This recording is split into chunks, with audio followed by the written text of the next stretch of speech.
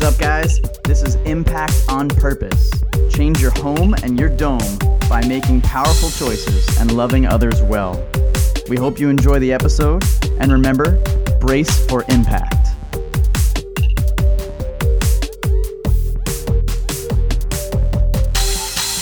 Hey guys, welcome back to Impact on Purpose. This one's going to get a little heated pretty quickly. I wish Doyle was here to balance me out, but before we get into what actually is going on here, I just wanted to remind you guys that we are on YouTube at Impact on Purpose, so if you could please subscribe there and share, that'd be awesome. And of course, we're on podcasts, so if you could give us a rating and a review, that would be excellent. It would give me some feedback, which would be great, and it also helps the Apple and other services algorithms to make us more visible. So please just take a second and go grab those things really quick and then come right back. All right, so this is being posted on the day of the election. I'm recording it on the day of the election. I already voted today, but it is completely about how politics reveals or is revealing in America who we really are as individuals, as believers, and as a country. And I'm sure you can agree that it's not good things are happening.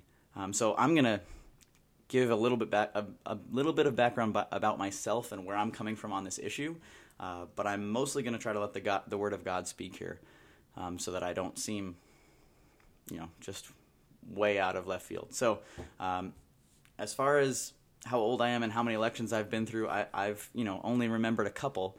I'm only 28, so I've only lived through a couple of presidents that I can even remember. But I remember enough of each election, from the first, even from George W. Bush when I was really young all the way through now, to always remember how controversial society got, how controversial even the classroom got when I was a kid, and it's only gotten worse since then. So that is my main memory about Election Day and about politics in general, is that it is the most controversial thing that happens in America once every 4 years. So that has really put me off of politics. If you catch me in a casual conversation and ask me if I'm up on the news, my answer will always be no, I don't watch the news. And it's not on accident. I don't do it on purpose. I do discuss current events with people, but I have no desire, and I have no desire to be caught up on the gossip, the politics, the polls. None of it at all. So that's where I'm coming from. That doesn't mean I'm right. It's a lot of the scripture is going to correct that attitude as well. So that's where I'm coming from. I'm pretty passive when it comes to being involved in politics. But again, I do vote, and I do appreciate the right to vote and the fact that we live in a country that we get to vote. It's a pretty cool thing, and it's definitely not something that all people in all places experience now, and it's definitely not something that all believers in all places have experienced throughout history. So I'm all for it. But let's just look at the scripture, and I hope you'll see what's going on here. So we're going to start in 1 Peter 2. He starts this section by saying, "So put away all malice and deceit, and hypocrisy, and envy, and all slander." That's how he starts this section. Those are words that I would describe the environment that we are in right now with politics. I would describe it as malicious and deceitful, and hypocrisy is rampant, and envy and slander are part of the race. They're part of the strategy to get elected in any office, and not in any office, but especially in the bigger offices. And I hope you guys see that we participate in that all the time. Every offense that we hold on to because we find someone who doesn't believe in what we believe, every word that we speak degrading one of the other candidates or or the president that's elected that we don't like, is participating exactly in that and fueling the controversy and the conflict that is just rolling through America right now. So in the next section, after that instruction, he says, "Be subject for the Lord's sake to every human institution, whether it be to the emperor as supreme, or the governors as sent by him to punish those who do evil and to praise those who do good. For this is the will of God, that by doing good you should put to silence the ignorance of foolish people. Live as people who are free, not using your freedom as a cover-up for evil, but living as servants of God. Honor everyone, love the brotherhood, fear God, honor the emperor. So for me, this really corrects the common attitude of, like hashtag not my president, or just kind of refusing to accept. And I've done the same thing with other things, so I'll mention that in a second. But refusing to accept what has been given to us and what God, the rulers that God has appointed over us. Right? We are a country that kind of thrives on the spirit of rebellion. Like America originated on the spirit of rebellion, and we still carry that attitude today. And it's hurting us. It's especially hurting the church's testimony to the world, that we agree that we should be rebelling against what God has put in place.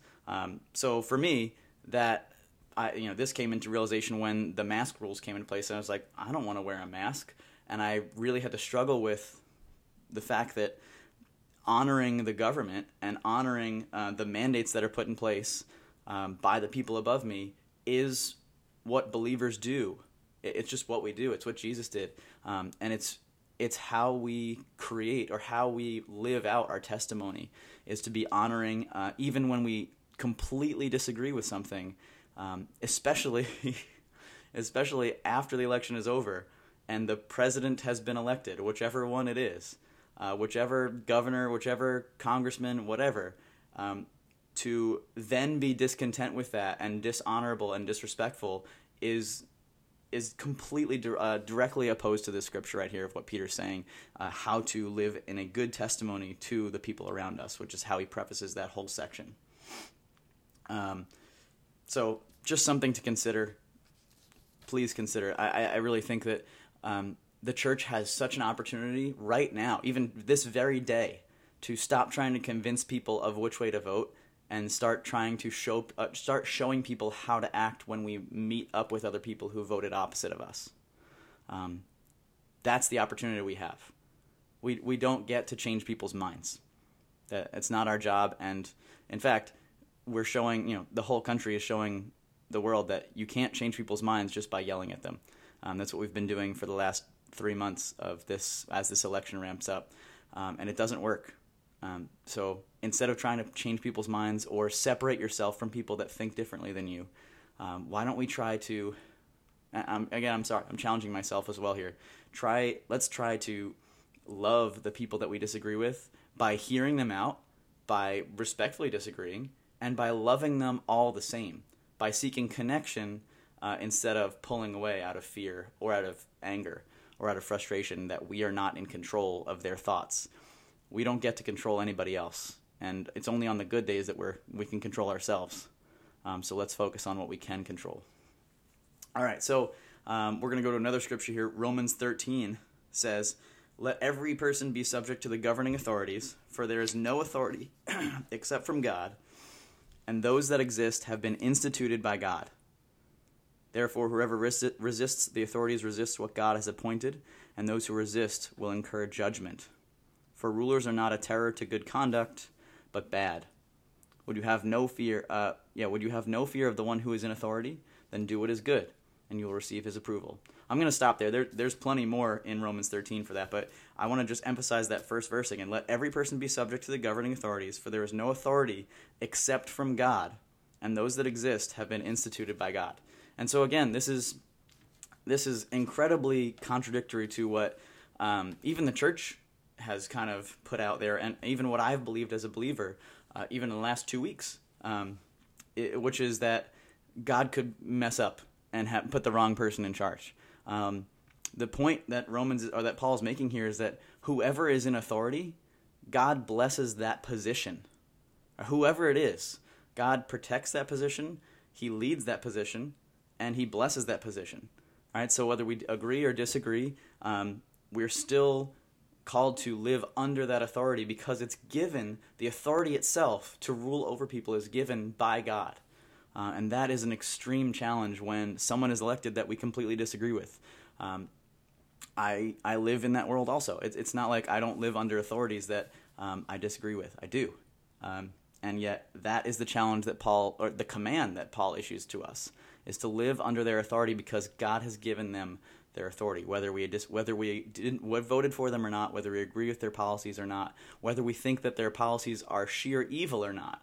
And that actually brings up a much more potent verse in Jeremiah. So let's pretend that, or you don't have to pretend, this is probably reality for most people, that whoever either is president now or gets elected tomorrow, either way, you think is evil. You think is not moral, sinful, or just plain evil towards other people, right? No matter who it is, no matter what the office is, okay?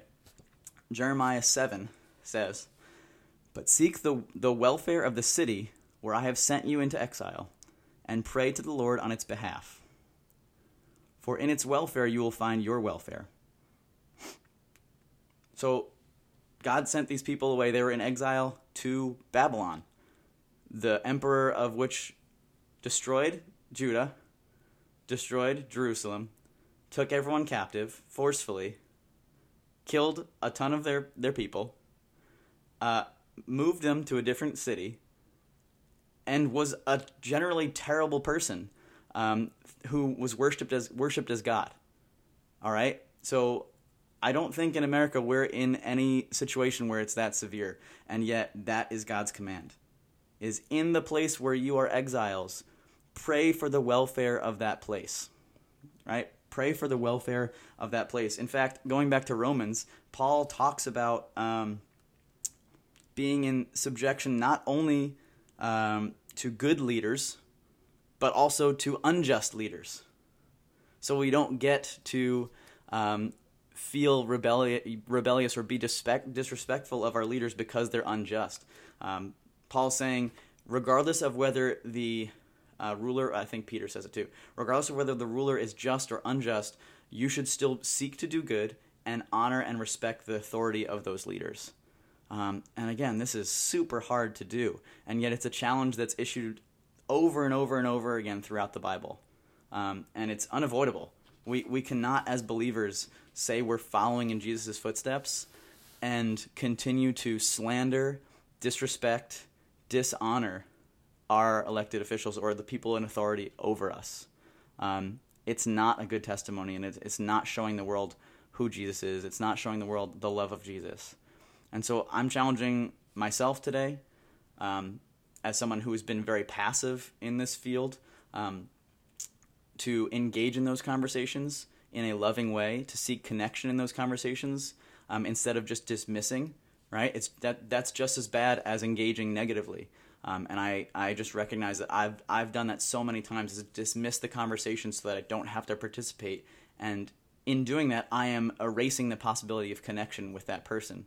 And on the other hand, for those who would go full head-on into those conversations as a debate and try to convince the other person or control the other person by changing how they think, it's equally against connection, right? It's equally dismissive of the other person.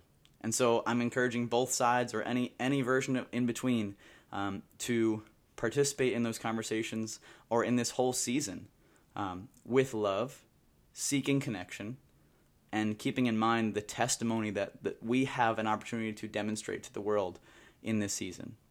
And so the verse I'll leave you with is one of my favorite verses. You'll find it as the theme verse of one of my favorite books, which is The Ruthless Elimination of Hurry. And it comes from 1 Thessalonians 4, verse 11. And it says, "Aspire or make it your driving ambition to lead a calm and peaceful life as you mind your own business and earn your living, just as we've taught you. By doing this, you will live an honorable life, influencing others and commanding respect of even the unbelievers. Then you will be in need of nothing and not dependent upon others." So that's a contradiction at the beginning, at least as far as we're concerned. It says, make it your driving ambition to lead a quiet and peaceful life. And so use all of your focus, all of your energy that might be burned on debating or arguing or offense, which affects us so poorly right now. Use all of that energy instead of in those areas to lead a quiet and peaceful life, to lead a life where you can you're at peace enough in yourself and in your identity in Christ that you can relate to others even when they're disagreeing with you, even then when they're violently disagreeing with you, which is certainly the case, and even when they hate you. Because that is where our opportunity to love others comes in. That is where the love of Jesus shines the brightest. Not when we're in a meeting with people who all agree with us and all signed off on the same checklists of policy and theology and politics. And so, that's my message today. What has politics revealed in America, and how can we, as followers of Jesus, reveal Jesus in